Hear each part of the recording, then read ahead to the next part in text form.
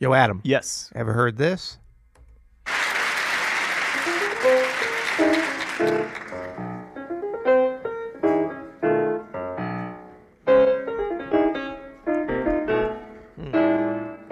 It's a dream. It is.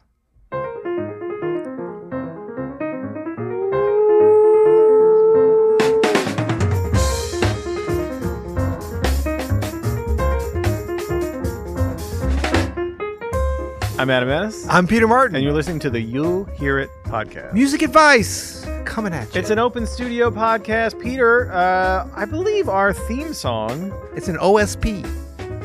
Emotion in Motion, Yes. your tune, Yes. is in the key of D flat major. Is it not? You see, I was thinking about these things, and I surprised you with that. That is correct. Yes.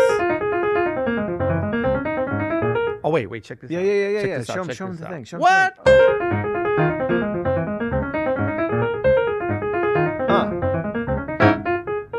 So that's flat. yeah. And That's look, I can our- even prove it. It's a Watch. Peter Martin composition. Oh my goodness! Look at that. We're dropping. If you're listening here on our YouTube channel, we have our notation game up, so you can see a light up keyboard. You can even see notes come up on the staff as Peter's playing here, which is pretty awesome. But my point is, Peter. Hold on. My point is, our theme song is in the key of D flat. Yeah, we've got Poodles McGee over here. Poodles are one of the most popular and beloved dog breeds in the world. It's so you true. love that. So we have our theme song, Emotion, in the key of D flat major. Now, you were just playing a clip of Thelonious Monk Quartet playing Monk's Dream. Sounded like it's in D flat major, It is. but it looks like he's playing in C on that keyboard, which means that it's probably an old video that has been sped up or something. Right. Which Pitched I up. don't understand how that happens, but it's Some kind of mastering issue, but we are going to be watching this amazing video of Monk in Brussels. Bruxelles. Brussels. I don't know if that's correct. Playing his famous tune Monk's Dream. So it is pitched up a little bit, so it might be a little weird if you have perfect pitch or you're trying to transcribe it, but all the better Yeah. for us. I and kind of our- like the way it sounds in D flat. I It do worked good too. for the intro. I do So too. should we check it out? Let's check it out, man. Let's Let's check it have out. a little bit of a reaction How about to there? one of the great quartets. I already like it, just to let you Erber. know. Is that Frankie Dunlop? I believe it is. On drums. Charlie Rouse, saxophone. It is Frankie Dunlap, John Orr on bass, Charlie John Rouse on Orr. saxophone. Classic quartet. Oh, Oh man, look at how.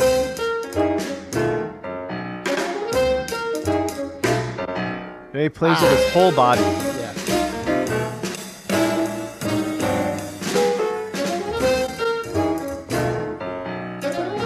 Check out how he plays it. Ah, There's a lot of intentionality. look at the hat. Nice hat.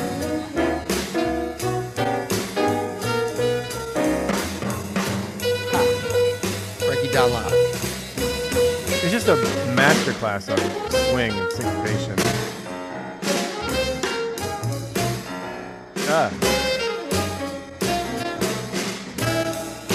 Okay, stop. Can we start that over again? So Yes. the first thing that jumps out to me when I listen to Monk and when I'm watching this video is the amount of call and response that's in everything. And it's Yes. something that gets left out, especially with beginner and intermediate players. Like, do not go chasing after stuff that you don't need to go chasing after. It's all given to you in the music. All you have to do is be receptive to the call and respond, and it provides you with the answer, right? I like the way Listen you for did the that. question, and you'll have the answer. Seek and ye shall find. Monk is the master at call and response. Let's listen to that head again, and listen to how many phrases get responded to. Right, and listen to what Monk is not playing that enables a couple of different levels of call and response. Call and response between the two hands, certainly Yeah. between the saxophone. By playing the melody and then just letting those counter melodies with the left hand enables the great Frankie Dunlop, one Yeah. of my favorite drummers. Yeah, Talk yeah. about unheralded, Oh not my gosh. unheralded, but not heralded. Definitely enough. under the radar, Under the radar a underrated. little Yeah. bit. But like his constant call and response, brilliant. I mean, it's right there from the start. Yeah. Ooh, and that there, beep, boop, beep, bop. It's not beep, dee, da, although he does do that sometimes, but beep, boop, beep, bop. Yeah. Like the way that he lays these and makes the little variations each time is really exciting.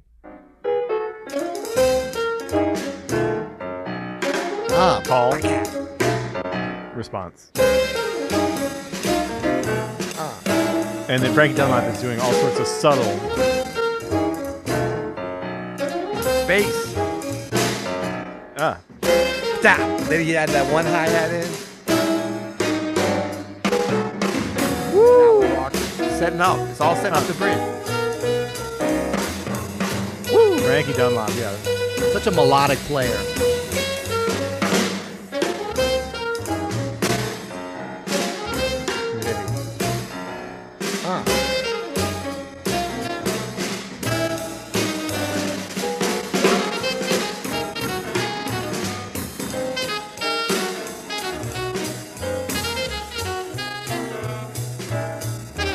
Okay, can we just back it up a little bit to the start of the saxophone solo? So one thing that jumps out here is listen to how long Frankie Dunlap fills after the one, right? After the one. Yeah, like not settling in for a very long time, but delaying the sort of, they're going to lay into this, walking swing rhythm. Yeah. But he's delaying it for so long. It just adds so much drama to the situation. It does. So at the start of the end of the head, the start of the saxophone And solo. I think the reasons why it adds that drama is because it's like just be shebang right on one, which at times could be appropriate. Listen, nothing's wrong. But in the way that this head is set up and the way they're playing it, that's sort of expected. And I think a lot of times this is really good for us thinking about any comping instrument, but you talk about the drums and the piano, kind of a big part of what we were doing this kind of a tune comping.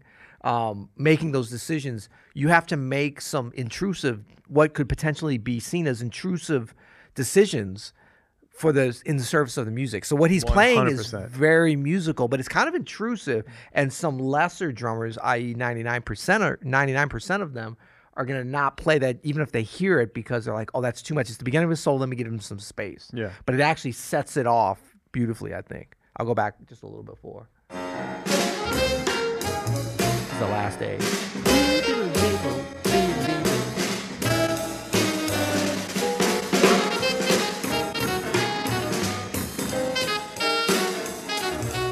All right, now Really settle in they're until like finally the settling. fifth bar. Yeah.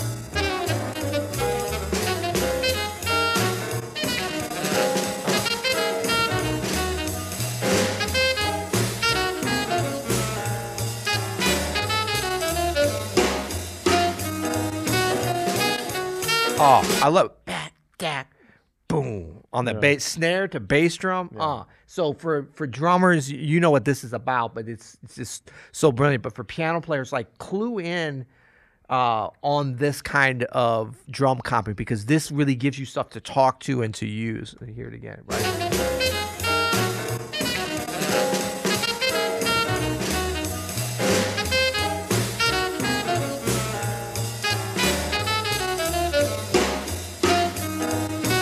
So it's back, on two. You know, that's like the big two. Back. You hear it? So like Monk comping and Frankie Dunlap, it's all one comping party. Pay attention to how Monk notoriously comps the melody. Like, so you can almost always hear the melody in Monk's comping. Yeah, even if he's playing a fragment of it, he's playing, a rhythm of it, or if he's like, you can hear it and then he's comping around it. Yeah, it's omnipresent.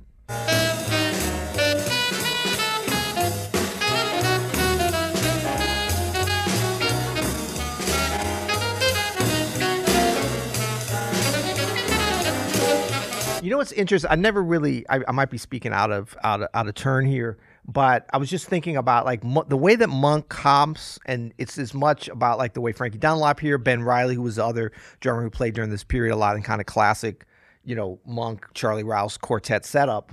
But like the way that they comp is for a certain type of soloist could be difficult, could be chaotic.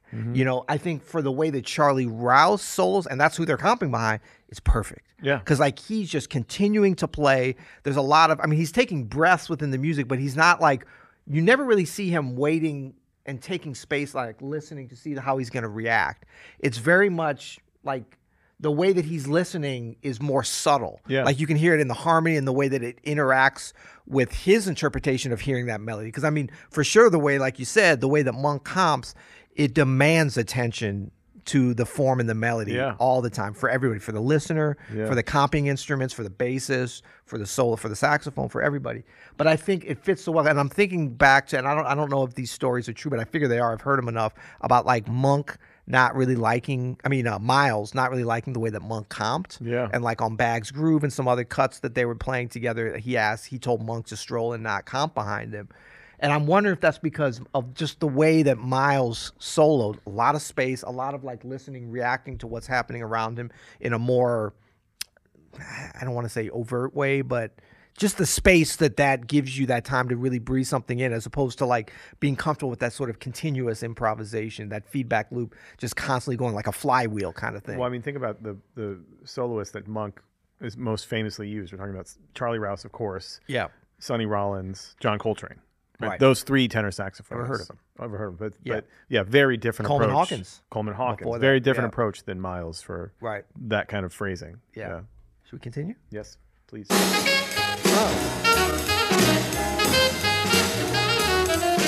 So then Monk's going here. I hadn't heard him do this before. Or is he going to major? Might be going to major. Yeah. So like the changes on this are, like major going up in fourth, major 7, dominant to dominant 7, but doing a nice little kind of skipping that fourth and going right down to the B. Well, it's a B flat actually, but.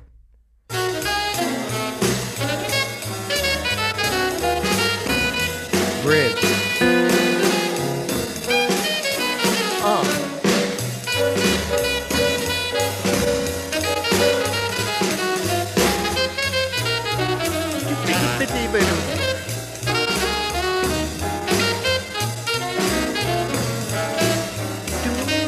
That melody is there. Monk is still playing the melody. He's still playing the little things that happened around it. You can keep going. He's still playing all these little things that are happening around it. Yeah. All of his call and responses are still there. I just want to take a little bit. It's the tune. He's playing the tune. It's the tune. Yeah. And I think that it really informs this kind of playing. Like you hear them pull back, like because the form is so, it's just accentuated in so many different ways. Like the melody is accentuated, I say, with the form, with the changes, with the rhythm of like that, the repeated rhythms that occur within the melody. They're brought so much that it enables this kind of pullback at the top of the chorus that can be very effective. You hear it.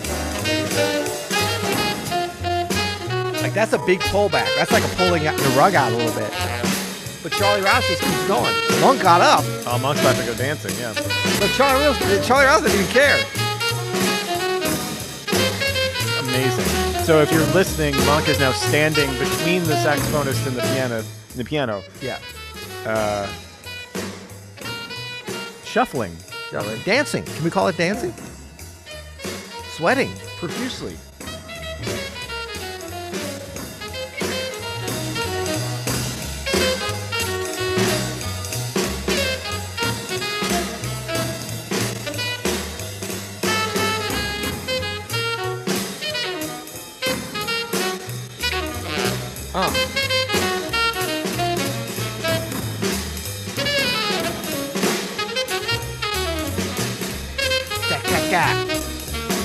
Man, this is all vocab for piano comping.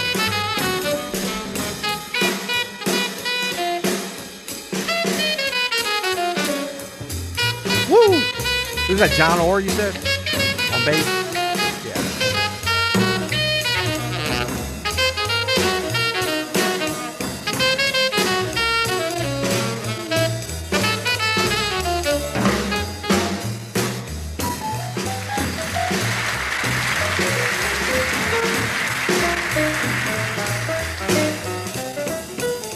Man, look at all that.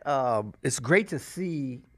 So there's no really like comping going on, I don't think, yet in terms of left-hand comping, but he's using his left hand with the right hand for the melody in a way that I don't know would be that obvious. Check it out.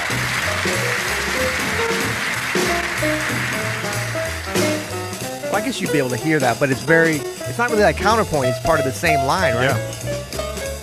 Now he's going to kind of additive.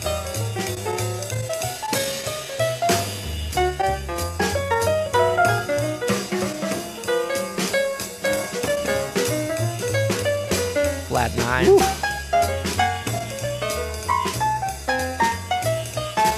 Where does this music come from? It's amazingly original. Yeah. It's an original in an art form that is full of originals. Right. You know?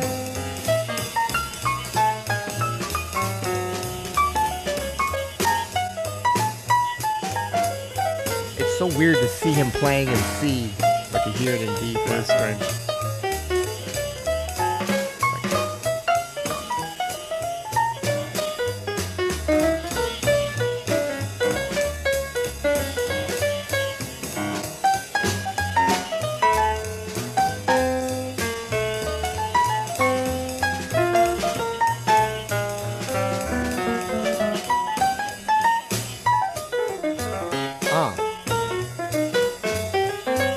So that's something that, like, you know. Well, he's Yeah.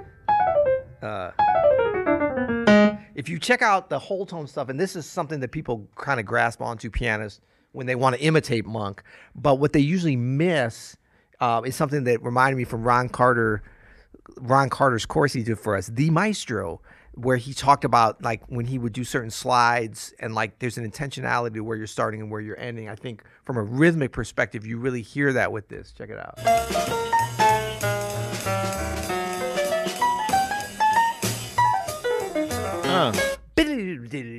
Don't, you know, like, that's, he's coming from somewhere and going somewhere on time, you know. The bus is not late.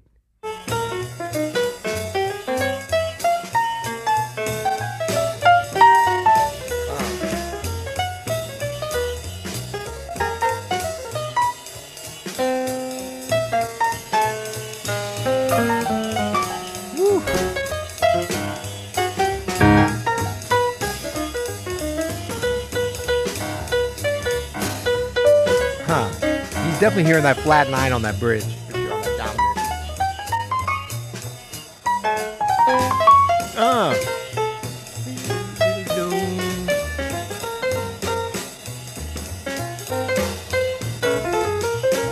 That's all melody right there.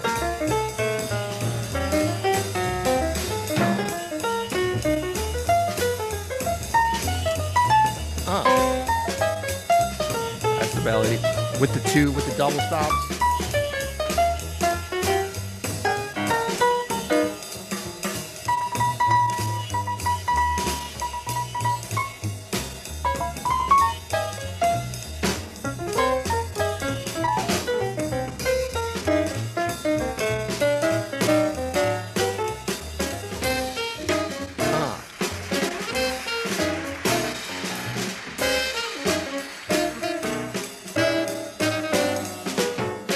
Ha. Ha.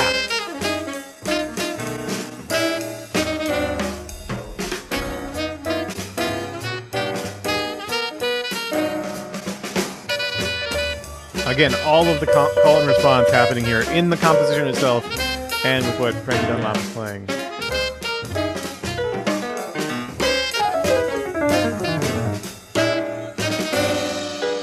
Man, I love his technique on drums. It's so incredible. Yeah.